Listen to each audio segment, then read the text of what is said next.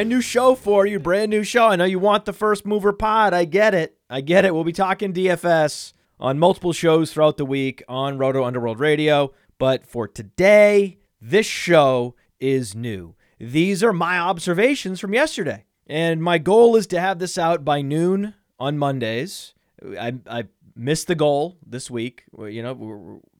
Keep expectations in check, especially post week 1. We may not post our stats on Player Profiler on each player for another day or two. Might be Wednesday before the final advanced stats get posted for week 1. It takes time to get this engine cranking efficiently at the beginning of the season. There's a lot of knobs to turn, right? A lot of knobs to turn. And this is a brand new show. I'm excited. It's the top 10 takeaways. That's the name of the show, the top 10 takeaways. So if we need an acronym, T, and then 1 is 10. So T1T. S. What is that?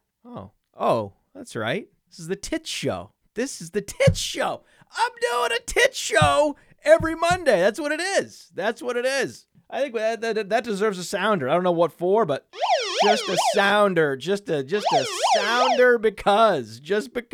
Tits, man. Top 10 takeaways. Off we go. This is a quick show. This is a quick, rapid-fire only show with the Podfather and the Podfather alone.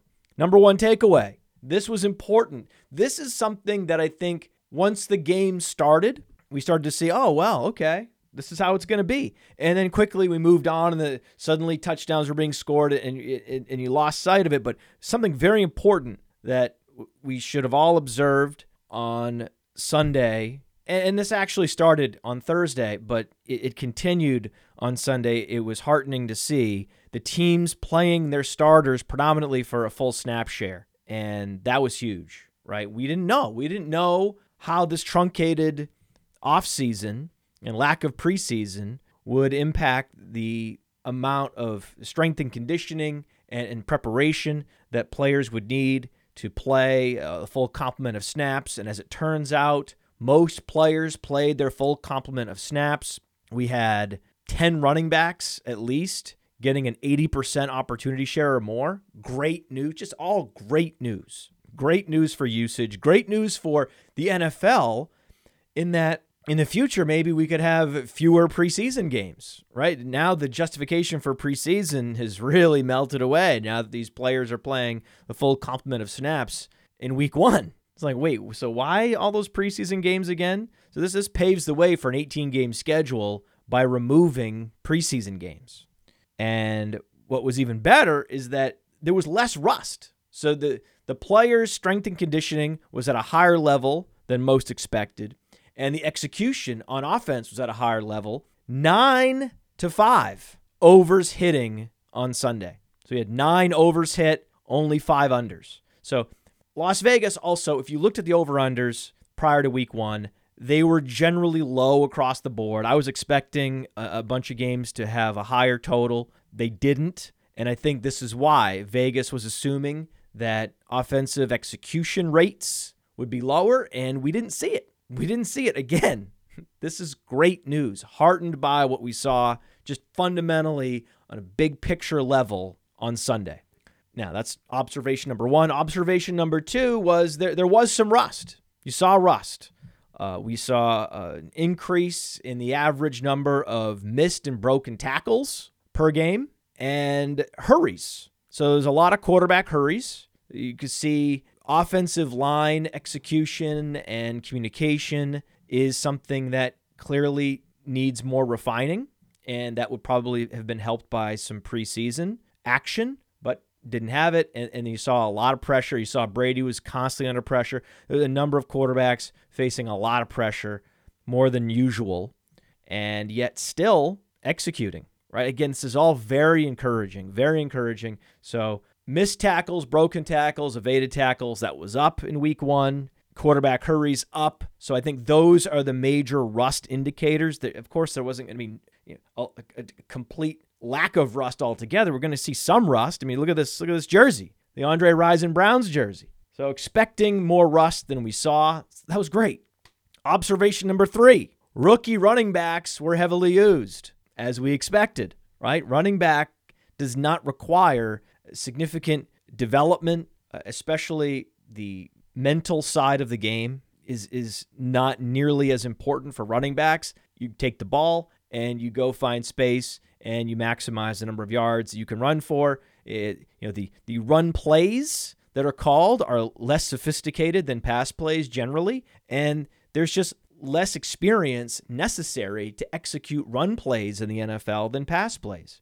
And there's a lot less nuance to running the ball in the NFL than there is to playing wide receiver. So it's easier for rookie running backs to get up to speed and to command a significant opportunity share right out of the gate. And what do we see? We see heavy usage from a James Robinson, number one, undrafted free agent James Robinson, commanding a 90% snap share. Like, what? Right? And all the running back carries, right? He was the only running back in the NFL in week 1 that posted a 100% carry rate in the backfield. No other running back on Jacksonville took a carry, took a handoff. It was just James Robinson. So he didn't produce fantasy points, but the usage trends, incredible. Clyde Edwards-Helaire exceeded an 85% snap share. J.K. Dobbins exceeded an 80% snap share. So these guys were dominating the snaps,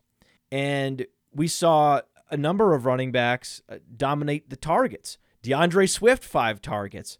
Jonathan Taylor, 6 targets. Now this was the number one observation from week 1. It was Jonathan Taylor in the passing game. If you told me that Jonathan Taylor would get 6 targets in week 1, I wouldn't have believed you. But that was by far and away my favorite game. I mean, my 2 favorite individual player observations from week 1 both happened in this Colts-Jacksonville game, and both on the Colts. It was Jonathan Taylor and his 6 targets, and not only 6 targets, but also 6 receptions. So a 100% catch rate, 11.2 yards per reception, 11.2 yards per target. So he was super efficient, because if you watch these screenplays to Jonathan Taylor, extraordinary. Just breaking tackles. He was a yard away from a touchdown on one, and it just accelerating past defenders and trucking defenders, and he's just going to be a problem. Jonathan Taylor is a problem. He is a problem, and it's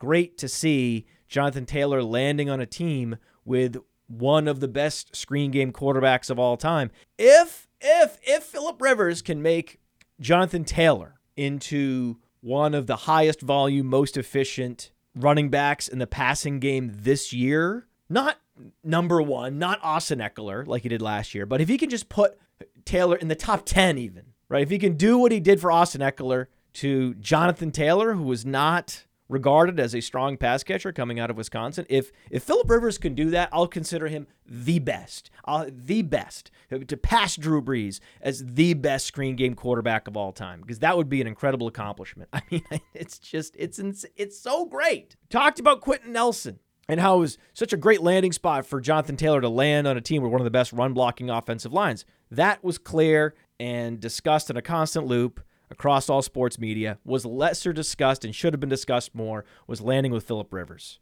because the activity in the passing game is where the true upside lies. It's why Clyde Edwards-Helaire not being used in the passing game and not being out there on third down, is subbing out Edwards-Helaire on third downs for Darrell Williams, was a concern. Right? I'm not as concerned about Clyde Edwards-Helaire's getting stuffed the goal line. I love goal line carries, and goal line touchdowns are largely random, just based on the particular defensive calls versus the offensive calls, the defensive line calls versus the offensive line calls, where the creases end up materializing. It's highly randomized. It's just like we're not holding Leonard Fournette's touchdown or red zone conversion rate against him from 2019. We're not holding Clyde Edwards-Helaire's red zone conversion rate against him this year. But what is concerning are the lack of targets, and what is super encouraging is the Jonathan Taylor target share and the Paris Campbell target share. Paris Campbell was the target leader, and was the team leader in receiving yards, and Paris Campbell, right? I mean, he was the guy, the number one target in the later rounds at wide receiver. I mean, one of those guys that helped unlock the possibilities of robust RB. Oh, Paris Campbell. I just do another one, right?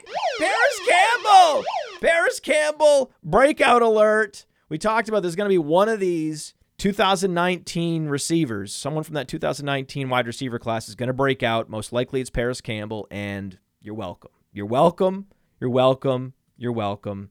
So we saw some impressive running back snap shares and target shares from some key running backs. Clyde Edwards-Helaire, J.K. Dobbins, DeAndre Swift, with those 5 targets. Jonathan Taylor, now he's set up to be a monster. Jonathan Taylor's going to be a monster. We're going to have Jonathan Taylor in plenty of lineups in DFS this coming week. Not Antonio Gibson. So Antonio Gibson only a 25% snap share and only 2 targets because he's just not ready, and it's Washington. And you saw Antonio Gibson in exactly 0 lineups on the DFS Lineup Genius.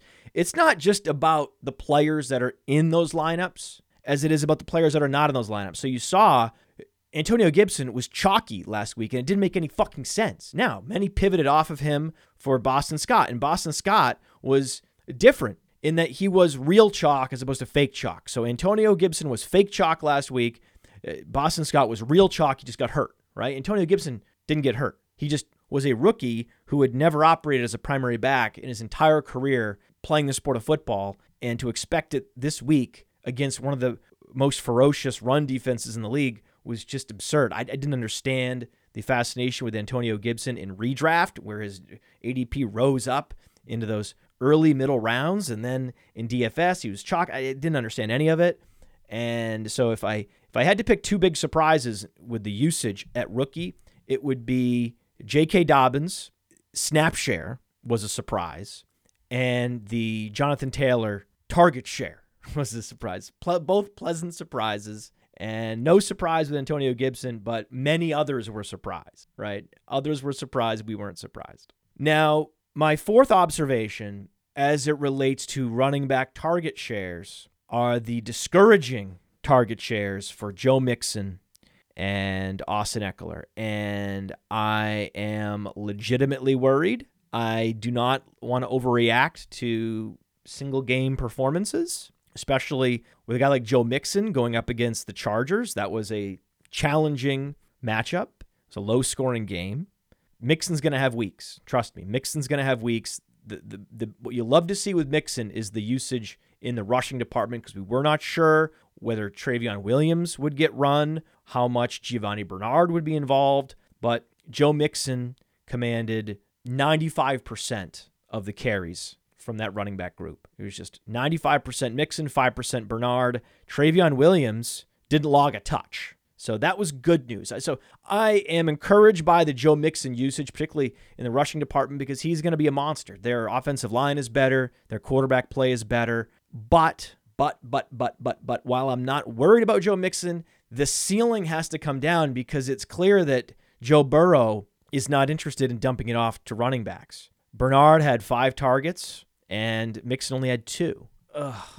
Right? It's just not great. Now, you could say, oh, he's not, he threw the ball 36 times, and 7 of those go to running backs. It's not a high rate, but it's not something you need to be super concerned about. With Joe Mixon, I'm concerned about the new quarterback, and I'm concerned about the presence of Giovanni Bernard dominating the targets to running backs 5-2. I'm concerned about Austin Eckler because it's clear that Tyrod Taylor is not interested in dumping it off at all. Not at all. 1 target to running backs, 1, that's it. 0 to Justin Jackson, 0 to Josh Kelly. That's a problem. It's a big problem. I don't understand why. I thought Tyrod Taylor was a game manager, and I assume game managers would be interested in dumping it off to running backs. But this Austin Eckler single target game has to be terrifying. It has to be terrifying. And this was something that was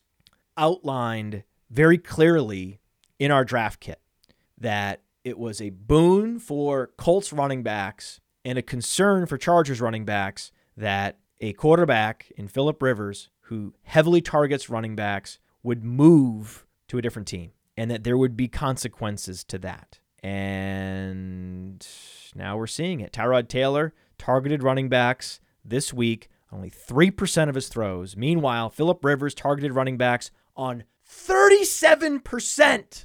37% of his throws went to running backs just this week. And this is a trend that we've been seeing for years. Phillip Rivers heavily targeting the running back. So what is great for Jonathan Taylor and perhaps Marlon Mack when he returns, and Nyheim Hines is going to have a larger role on offense because of this as well. So it's good news for Nyheim Hines. It's good news for everybody in that Indianapolis backfield. It's bad news, man. It's bad news for Austin Ekeler. And, it's good news for Joshua Kelly that he got, 12 carries to Austin Ekeler's 19. So Josh Kelly is more than a breather back, just another one of these rookie running backs that was more heavily used than we expected. Again, I'm going back to an earlier observation, but just Joshua Kelly getting 12 carries and being more efficient with those carries and scoring the touchdown, not Austin Ekeler, is great for Josh Kelly. And if you've just followed our cheat sheet, you would have had more Joshua Kelly than you would have had Austin Ekeler, because we had Aaron Jones, most notably, ranked ahead of Austin Ekeler because of this concern. It wasn't a concern with Joshua Kelly. I wasn't concerned about Joshua Kelly. I was concerned about Tyrod Taylor and the frequency with which he would target running backs in the passing game. But I wasn't this worried. This is absolute worst case scenario. And then you have Joshua Kelly outperforming expectations in the running game, and the squeeze is on with Austin Ekeler. I am worried, and hopefully the 84 rushing yards will be enough to ease concerns if you want to trade him in Dynasty. Joshua Kelly's coming, man. Joshua Kelly is coming. You know how much I love Joshua Kelly, and he's only confirming my biases. I'm biased in favor of Joshua Kelly. We all know that. This is an open secret, and he's just confirming it, right? Joshua Kelly. What a great name. Oh, the rookie running back usage was better than we could have ever expected. Now, there's one other running back who has a new quarterback this year who underperformed his target share expectation. And I feel like a bolt of lightning is going to hit me the moment I say this name, that I am mildly concerned. I mean, again, I'm looking for lightning bolts. I hope, please keep me safe, world. Christian McCaffrey. Christian McCaffrey, only 4 targets. And the weaponry is enhanced. Now there's Robbie Anderson there. Robbie Anderson was not there last year. Ian Thomas, an upgrade over Greg Olsen, right? You have DJ Moore getting 9 targets. He's a stud. We know that. He's an established stud. Robbie Anderson, 8 targets. Curtis Samuel, 8 targets. Curtis Samuel is going to be a nice little sleeper moving forward. We'll have him in some GPPs, I'm sure. But McCaffrey, only 4 targets. The 2 touchdowns wallpapers over that nicely. But, right?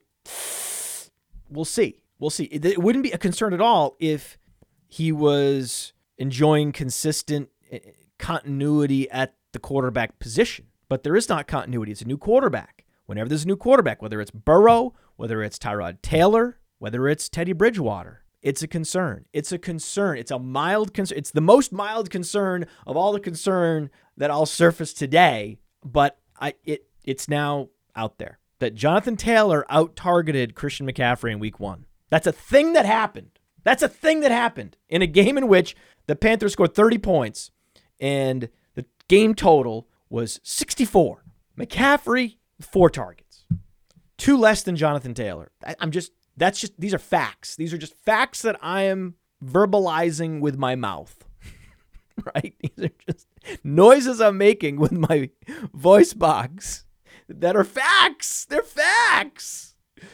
And another fact is that most rookie wide receivers flamed out this week. Jalen Reagor, 1 catch. Bryan Edwards, 1 catch. Michael Pittman, no-show. T. Higgins, no-show. Justin Jefferson, out-targeted and out-produced by Olabisi Johnson. Brandon Ayuk, inactive. Right? Who did we get? We had production from Laviska Shenault, 11 points. 10 points from CeeDee Lamb. So those were the 2 best rookie performances. Those also happen to be the number 1 and number 2 ranked wide receivers on the Breakout Finder. Oh! Breakout Finder alert! Oh! Breakout Finder's amazing! Good for the Breakout Finder, man. Wow. If you had to pick 2 receivers for the Breakout Finder, it would have been CeeDee Lamb and Laviska Shenault. And they capped out at 11 points. Why? Because they're rookies, and it's difficult to play the wide receiver position. It requires nuance. It requires seasoning. You can't just pick up the playbook and understand the off-tackle mechanics, right? Here's the off-tackle calls. Boom, I'm good, right? Pitch out wide. Okay, drop play. Got it. A couple weeks, running back, I can play. Put me in there, coach. I can go execute. Not so with wide receivers. They need rapport with the quarterback. They need to learn a much more complicated playbook and work on the technique that is required to beat NFL corners at the line of scrimmage. It's very difficult. It's a much more difficult. I just think that the difference in onboarding a brand new rookie tight end and wide receiver versus a rookie running back, the difference is so wide. The bar is so much higher for wide receivers that is why I was very hesitant to go wide receiver late in drafts. I know there were a lot of them were available and they looked attractive on paper, but that's why we kept going back to Paris Campbell and Randall Cobb and other late round wide receivers that were not, in fact, rookies. So there were one other encouraging note is that Devin Duvernay commanded a target, and that's important. Devin Duvernay was targeted. That means he was in the game. So Devin Duvernay was getting snaps, he was getting targets, and that's huge. That's huge. His role is only going to grow. It was Duvernay. It was not Procise. That was the rookie that was targeted. Now, not necessarily targeted early in the game, but I was heartened by this Devin Duvernay target. Only four receivers were targeted at all, right? Brown with 6 targets, Snead with 4, Miles Boyk with 4, and Duvernay with 1. So it was 15 total targets to wide receivers, and Duvernay got one of those. And to me, that was encouraging because I wasn't sure at what point they would bring Duvernay online. So they're bringing him online in week 1. That's a bonus. That's a real bonus because I was drafting Duvernay, and I liked him landing in this situation in Dynasty in particular. So I know a lot of you have Duvernay in Dynasty, and great news. Great news. Now, also, the runway is clear for Jerry Jeudy. Courtland Sutton is a game-time decision, and if Courtland Sutton sits, Jerry Jeudy would operate in an every-down role, could be the primary option for Drew Lock if it's not, a Noah Fant. So I think the decks are clear for takeoff for Jerry Jeudy tonight to be the leader in the clubhouse after week 1 in rookie wide receiver fantasy production. So look out for that. It's a low bar. It's 11 points from Laviska Shenault, unless I'm missing. I could be missing someone, but my quick back of the napkin math on rookie wide receiver production. Hey, Jerry Jeudy. It's setting up perfectly for Jerry Jeudy to be one of the best, if not the most productive rookie wide receivers this season. Takeaway number 6. Late round tight end wins again. Late round tight end wins again. TJ Hawkinson, 15 points. Now, the problem with TJ Hawkinson was the snap share was not what we wanted to see. I wanted a higher snap share from TJ Hawkinson. We didn't get it, and I am mildly concerned. I'm about as concerned with TJ Hawkinson's snap share as I am Christian McCaffrey's target share. So I'm not that concerned, right? But he only played on 50 of 78 snaps. So the fact that TJ Hawkinson was on the sideline for 28 snaps and only received a 12% target share. Now, he was super efficient and scored a touchdown on those targets. But just looking at target share, I believe that his role will continue to grow as he comes out of these games healthy and establishes himself as a true stud at the position, and that he can handle the full complement of snaps. So I think that you'll see this snap share incrementally rise for TJ Hawkinson as the year goes on, just like we're going to see weeks where Christian McCaffrey gets 10 targets. So it's just an observation. I'm not trying to worry anyone. You drafted TJ Hawkinson everywhere like I did. We're enjoying the 15 fantasy points. And if you didn't get TJ Hawkinson, maybe you got a Dallas Goedert, who was a tight end fantasy points leader this week, or Logan Thomas with over 10 fantasy points, or O.J. Howard with his 15 fantasy. And O.J. Howard 6 targets to Rob Gronkowski's 3 targets. And O.J. Howard also played in the slaughter out wide on 14 of his 37 snaps compared to Gronk only once, right? So even though Rob Gronkowski outsnapped O.J. Howard was put in situations to score fantasy points and to run featured routes more than Rob Gronkowski. This, again, could be an anomaly, but I'm worried. I'm worried about Gronkowski getting out-targeted significantly by O.J. Howard, but at the same time, we were drafting more O.J. Howard than Rob Gronkowski, right? So remember the Tom Brady stacked with O.J. Howard. The backdoor Brady O.J. Howard stack on Underdog was a thing, right? It was a thing. So that's cool, right? That's cool. Late round tight end on Underdog, it's all about O.J. Howard. And if you wanted to go tight end earlier, the 2 most stable breakout candidates at tight end were T.J. Hawkinson and Dallas Goedert. I mean, come on, man. Come on, right? So Dallas Goedert outproduced even Travis Kelce and certainly George Kittle. Jimmy Garoppolo is struggling. Jimmy Garoppolo looked awful. So I have some news.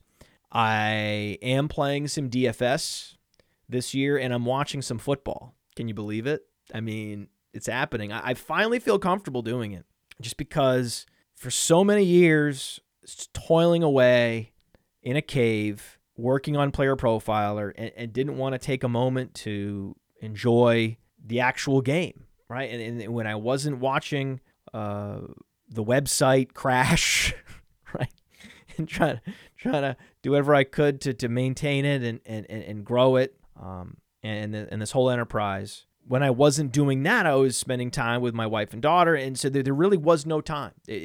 Sunday was a respite for me to max out my family time. But as more and more people at Roto Underworld are stepping up and taking on more and more responsibilities, it actually is freeing me up to play a little DFS and watch some football.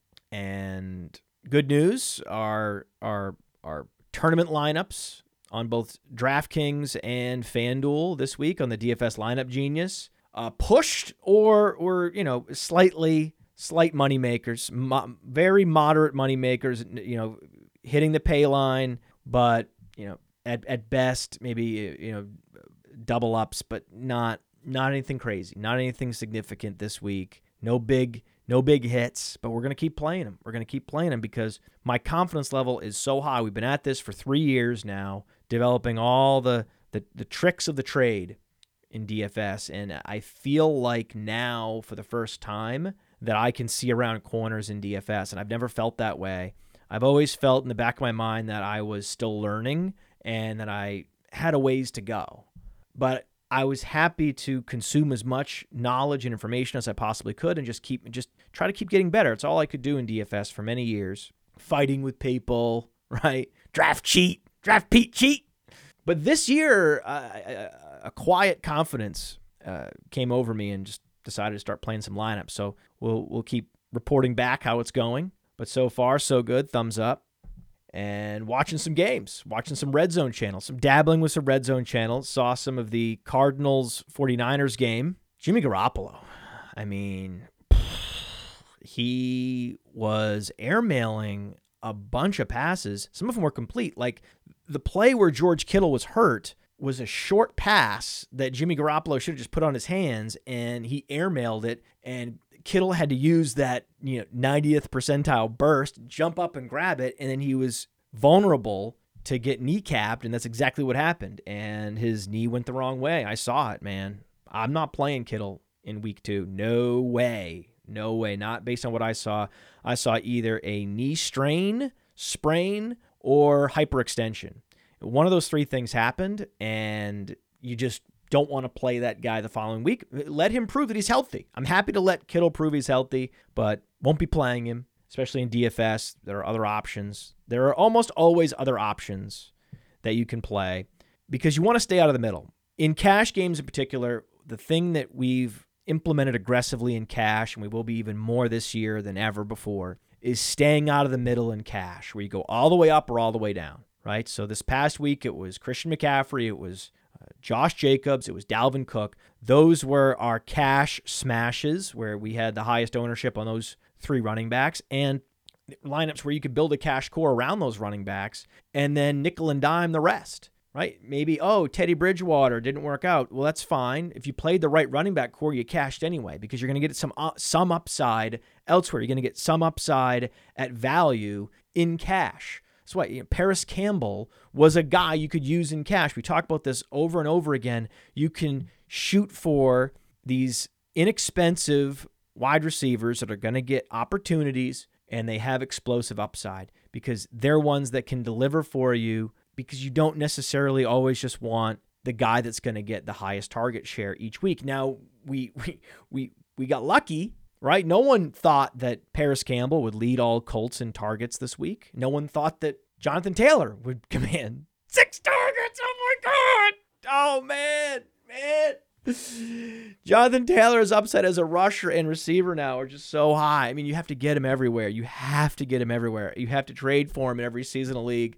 Godfather offers out for Jonathan Taylor in every format. You got to get him. And he's certainly going to be in our lineup genius, particular in tournaments, because the running back core for this week coming up is so strong. I mean, it's so strong. The cash core that you could put together, whether it's Aaron Jones, Ezekiel Elliott. I mean, it's incredible what you can do this week on DraftKings. I'm excited. I mean, this might be the week to pivot off Christian McCaffrey, not because you're concerned about the target share, but because he's going on the road to Tampa, one of the best run defenses in the league. So if there was a week to pivot off Christian McCaffrey, this would be the week. If Marlon Mack is out, you could play Jonathan Taylor with confidence. You're going to play Derrick Henry. He always eats Jaguars. Like, that's what he does.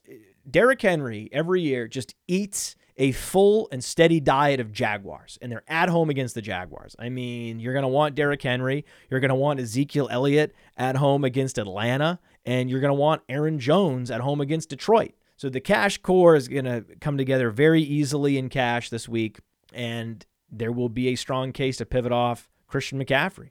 I'm not really that worried about the target share. More worried about the matchup and just the other options. It's all about the slate. It's all about the strength of the running back options on the slate. And in week 2, it's incredibly strong.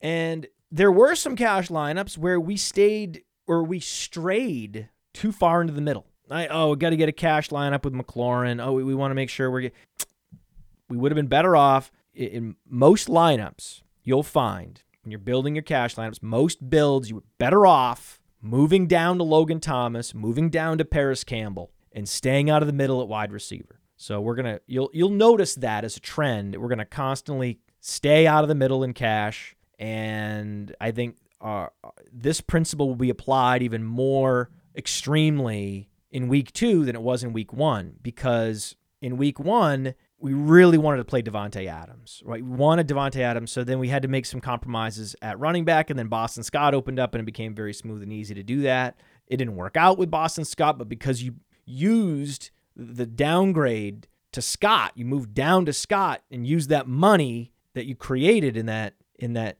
swap to go up to Davante Adams, it all worked out because Davante Adams absolutely fucking smashed. So in cash, if you're smashing with guys like Lamar Jackson and at least 2 stud running backs and Davante Adams, and you could even take zeros. The number 2 lineup on the Millie Maker on DraftKings this week, the number 2 finisher took a 0 in Robert Tonyan. We had some Robert Tonyan. Well, so did the number 2 finisher in the Millie Maker. Took a 0 on Robert Tonyan. If you got a 5-yard catch from Robert Tonyan, because he also had Aaron Rodgers, he would have won $1 million. It's like, what are you doing, Robert? Even a rookie tight end got a catch for Green Bay, right? But not Tonyan. Everyone but Tonyan. Tonyan was supposed to be the starters. I feel bad for that guy, but that process was good, especially in a cash game, right? Where we had Herndon, and the case for Herndon was incredibly strong. He still commanded a significant snap share and target share, which is a difficult matchup, but the case for Crowder and Herndon was strong, and they completely dominated the targets. Between Herndon and Crowder, they commanded 20 of the 33 targets. So if you were playing Herndon and Crowder, you were doing it right. you just didn't want to play them both because you don't want too much exposure to a team in the lowest total game. So it's all about measuring upside and also making sure you're capturing significant upside in cash. That's just not talked about enough. You get upside up and down. You go all the way up to get maximum upside, especially in your running backs. And then you can go all the way down and still pick up some upside in a Logan Thomas, in a Paris Campbell. And even if you eat a 0 on a Robert Tonyan, you still cash. Why? Because if you play Davante Adams and Josh Jacobs, you cashed. Like, that's it. You could pretty much just randomly select players at that point and you're going to cash. So that's really the goal, is to find good players in situations that are going to command a massive opportunity share in games where there's going to be a lot of points scored. And especially like Davante Adams was a value too. Davante Adams wasn't even that expensive. So that was the beauty of it. You had all those forces coming together for Davante Adams, and he wasn't even the most expensive wide receiver on the slate. So that's why I think many of you were surprised by how much Davante Adams you saw, because we rarely play expensive receivers in cash, and you don't normally see that much of a wide receiver played even naked because we have a lot of lineups. Aaron Rodgers was actually our lineup 11 and 12, and so I'm bummed that we didn't have any Aaron Rodgers in a top 10. We had Matt Ryan and Russell Wilson and Lamar Jackson. I mean, Mitchell Trubisky, Gardner Minshew. So we had a bunch of 3-touchdown quarterbacks and quarterbacks that completely smashed. Just didn't quite find a way to get Aaron Rodgers in there. But I also think that these are areas where we can get better. Every single week, we make adjustments to our lineup optimization engine that powers the DFS lineup genius. And if we're going to play that much Davante Adams everywhere, then the computer needs to be convinced to play Aaron Rodgers in at least a handful of GPP lineups, even if the computer doesn't believe that Aaron Rodgers has the requisite upside. Sometimes human beings need to intervene, and we generally like to see just how the computer does in week 1, and then we'll tweak knobs and intervene a bit more in the weeks ahead. But the fact that we pushed or came out slightly ahead in week 1 with very little intervention whatsoever and no knob turning whatsoever was incredibly encouraging. And the reason why years and years can go by and you're still not yet optimized with the programming that powers these algorithms and these systems is that, upside is very difficult to calculate. And that is my number 8 observation. Observation number 8. Calculating upside is difficult. Now, you're looking for games with good quarterbacks and bad defenses and high totals. And everyone saw this coming in Atlanta, right? Seattle-Atlanta was chalk, and everyone saw it coming. The case for Davante Adams was, well, we know that he's efficient. He's going to command a massive target share just based on the personnel. The secondary for the Vikings is weak, so they're a pass funnel defense. And the upside is if Aaron Rodgers is good and the game shoots out, that's the upside. That's the upside we were playing for, and we got it. It's just that if we're going to have that much Adams, the computer needs to be overridden on whatever its assumptions about Aaron Rodgers are and make sure it jams Aaron Rodgers into a couple GPP lineups. And so you won't see that happen again where a premium receiver is played naked so often with very little of the quarterback. You're just not going to see that again. That will be fixed, or I wouldn't even call it a fix considering we had him. We just didn't have him in the top 10. We had Aaron Rodgers at 11 and 12.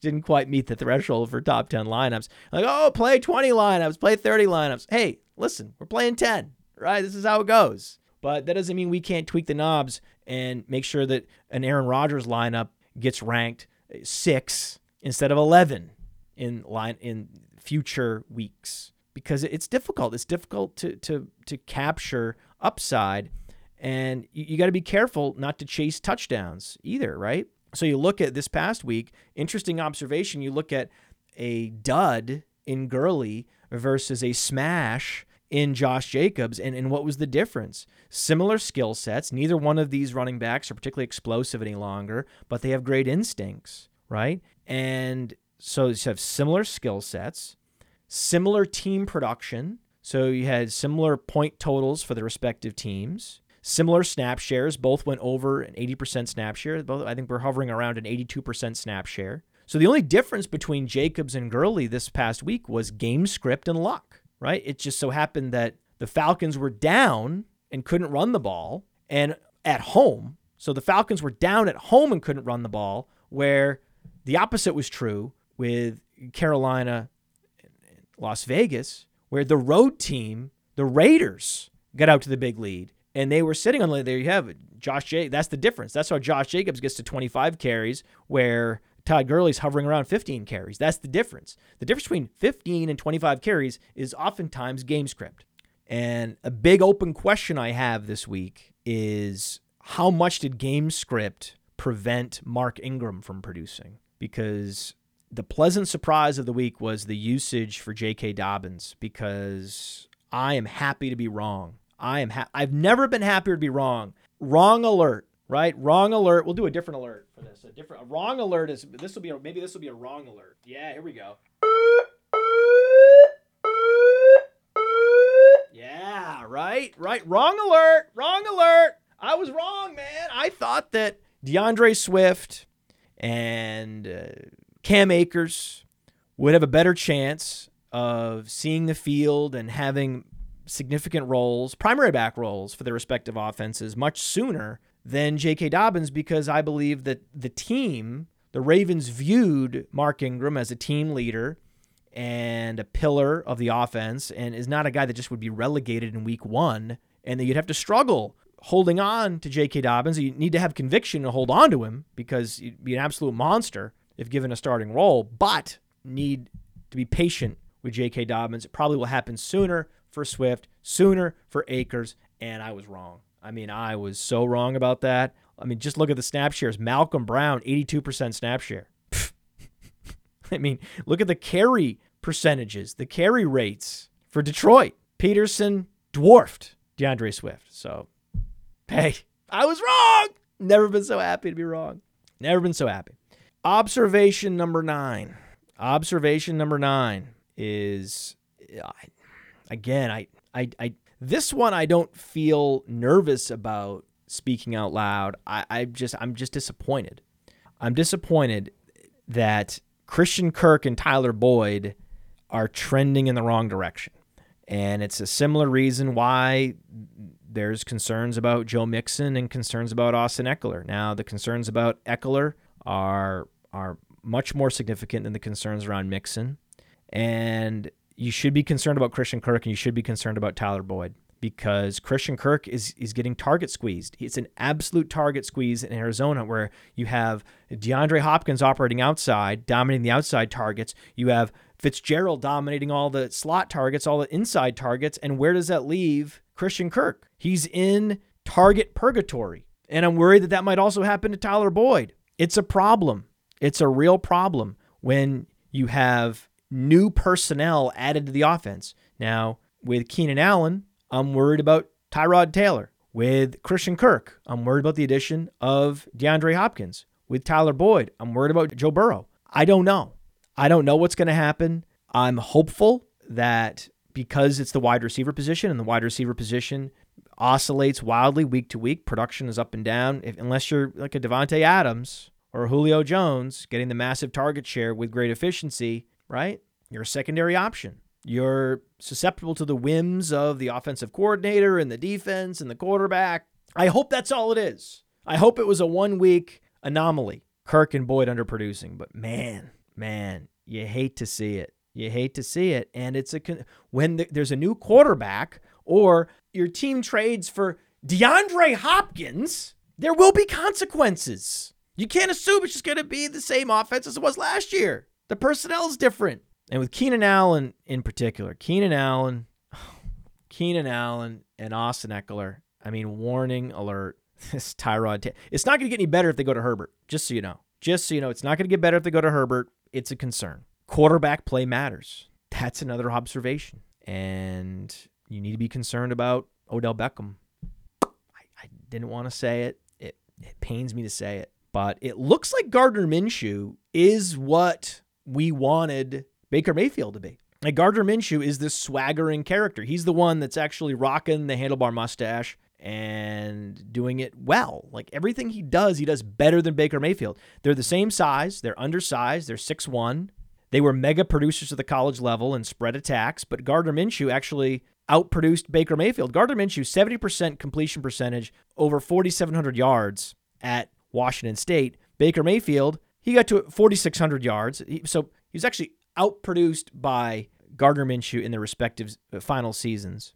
And it was interesting in that if you go back to 2017, the Browns were encouraged to wait a year, right? To just draft Myles Garrett, not Patrick Mahomes, not Deshaun Watson, but just draft Myles Garrett and wait, right?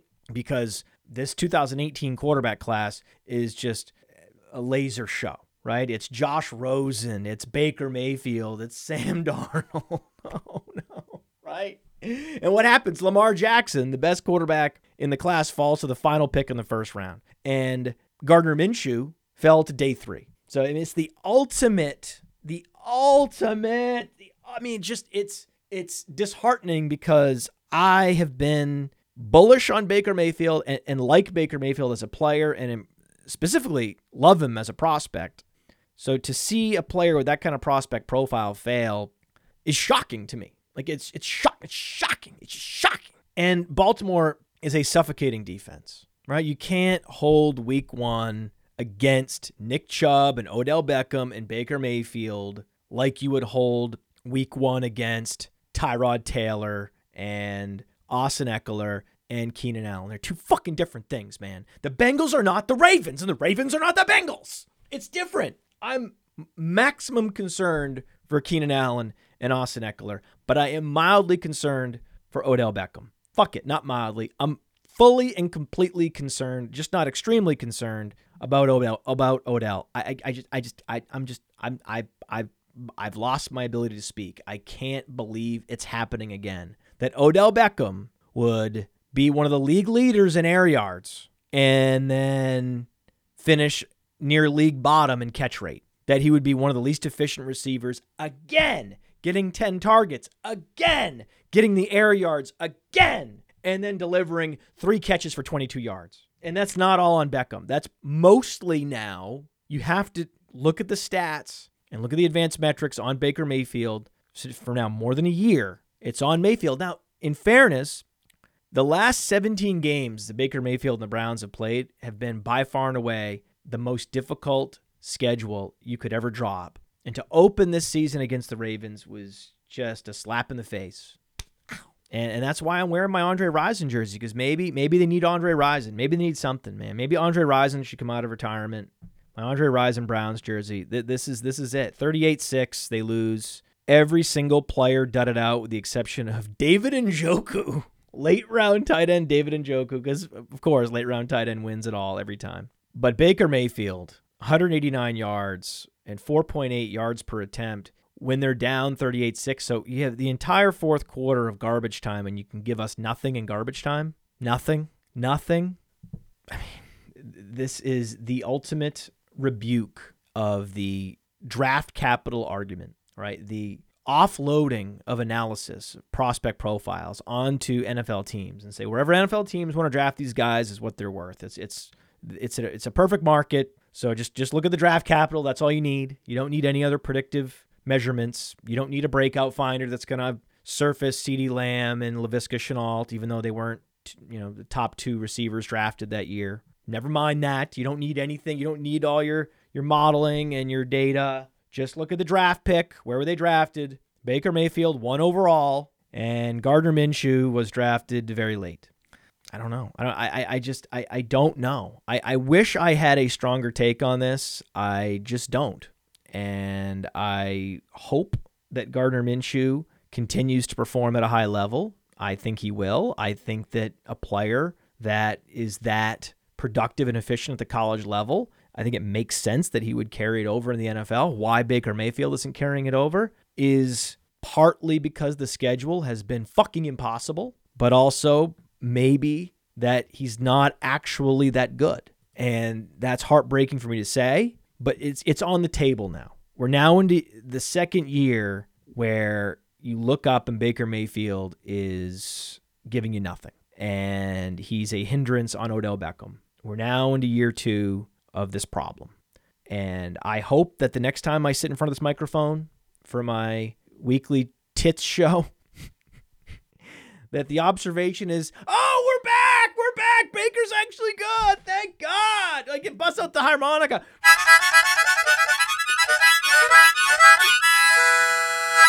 Right? That's what we want. But we got to see it, man. At this point, I got to see it. Please show it to me.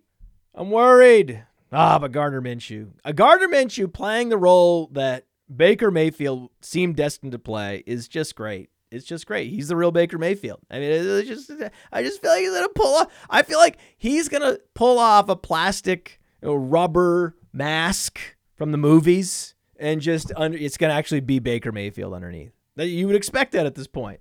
He is that guy we wanted. And Kerryon Johnson, for my 10th and final observation, is not that guy. I observed Kerryon Johnson doing nothing and being nothing in week 1, and I don't expect that to change. 7 carries for 14 yards. So he was less efficient than DeAndre Swift and Adrian Peterson, and 0 targets. 0 targets. So just so that we're keeping track, I want to be scoring this. Kerryon Johnson, 1.4 fantasy points. RotoViz. Because I went on the RotoViz program. I went on the RotoViz radio show. And I told Dave Cabin, I told Matthew Friedman, RotoViz needs to apologize for touting Kerryon Johnson. That this idea that you can just pound receivers into infinity because you know you can get Kerryon Johnson later. I mean, come on, man. He's not a bridge back. He's a nothing back. And you can say, oh, well, Adrian Peterson screwed it up. No, he didn't. No. Kerryon Johnson was never going to happen. And the addition of Adrian Peterson was or should have been expected. That's the problem. See, when Kerryon Johnson is usurped by Adrian Peterson in week 1, I'm not surprised at all. RotoViz was surprised. I wasn't surprised, right? I mean, I'm sure if you were touting Kerryon Johnson, you must have been shocked that Detroit would say that he's not the answer before week 1, that they would confirm what I was saying, that he's not the answer. Like, that's all that did. All the signing of Adrian Peterson did was confirm what I was saying, what I've been saying and lamenting all offseason, that Kerryon Johnson's not the answer. And if you're touting him, you're doing it wrong. And now we're seeing on Twitter, the RotoViz excuse machine fired up, cranking. Good.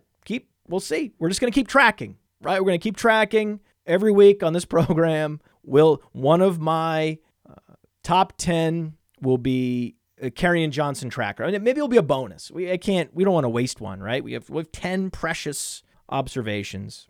But I mean, I have to say, right? I mean, I was very happy about Paris Campbell, very happy about Jonathan Taylor, very happy about TJ Hawkinson. I was very happy this week, very, very happy. Just across. Russ cooked. Russell Wilson cooked. I mean, that's an observation that was underreported by me. How did I miss that one? Russell Wilson cooked. That's amazing. They let Russ cook. That should have let off the show. But I take some solace and some comfort in knowing I was as right as rain, as right as you could possibly be about Kerryon Johnson. And we will continue to track his fantasy point production every week. And every week that he underperforms, we will demand an apology from RotoViz.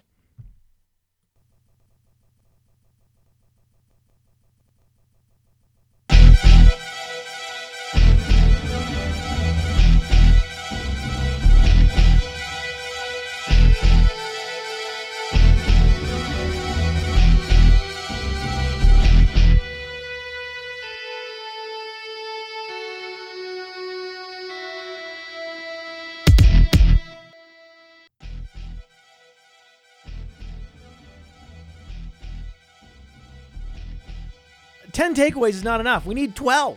I jammed in the critical observation that the Seahawks are finally letting Russ cook, and he is realizing his upside. The reason why we were drafting Russell Wilson over Kyler Murray is apparent. He's a guy that can go out and meet or exceed the fantasy production of Lamar Jackson and Patrick Mahomes this year. The upside with Russell Wilson is real, and the upside with Cam Newton is real. So observation 11, they let Russ cook. Observation 12, they let Cam run. Oh, they let Cam run. This is such a big deal. This is exactly the offense that Josh McDaniels constructed for Tim Tebow in Denver. 7 design runs, 6 tactical scrambles, only 1 broken play rush attempt, and 1 kneel down. That's how Cam Newton got to 15 rush attempts. It's amazing. It's amazing, right? It's why we told you to draft Cam Newton. You either drafted Cam Newton with Teddy Bridgewater or Cam Newton with Jimmy Garoppolo. If you were going quarterback late, you're welcome.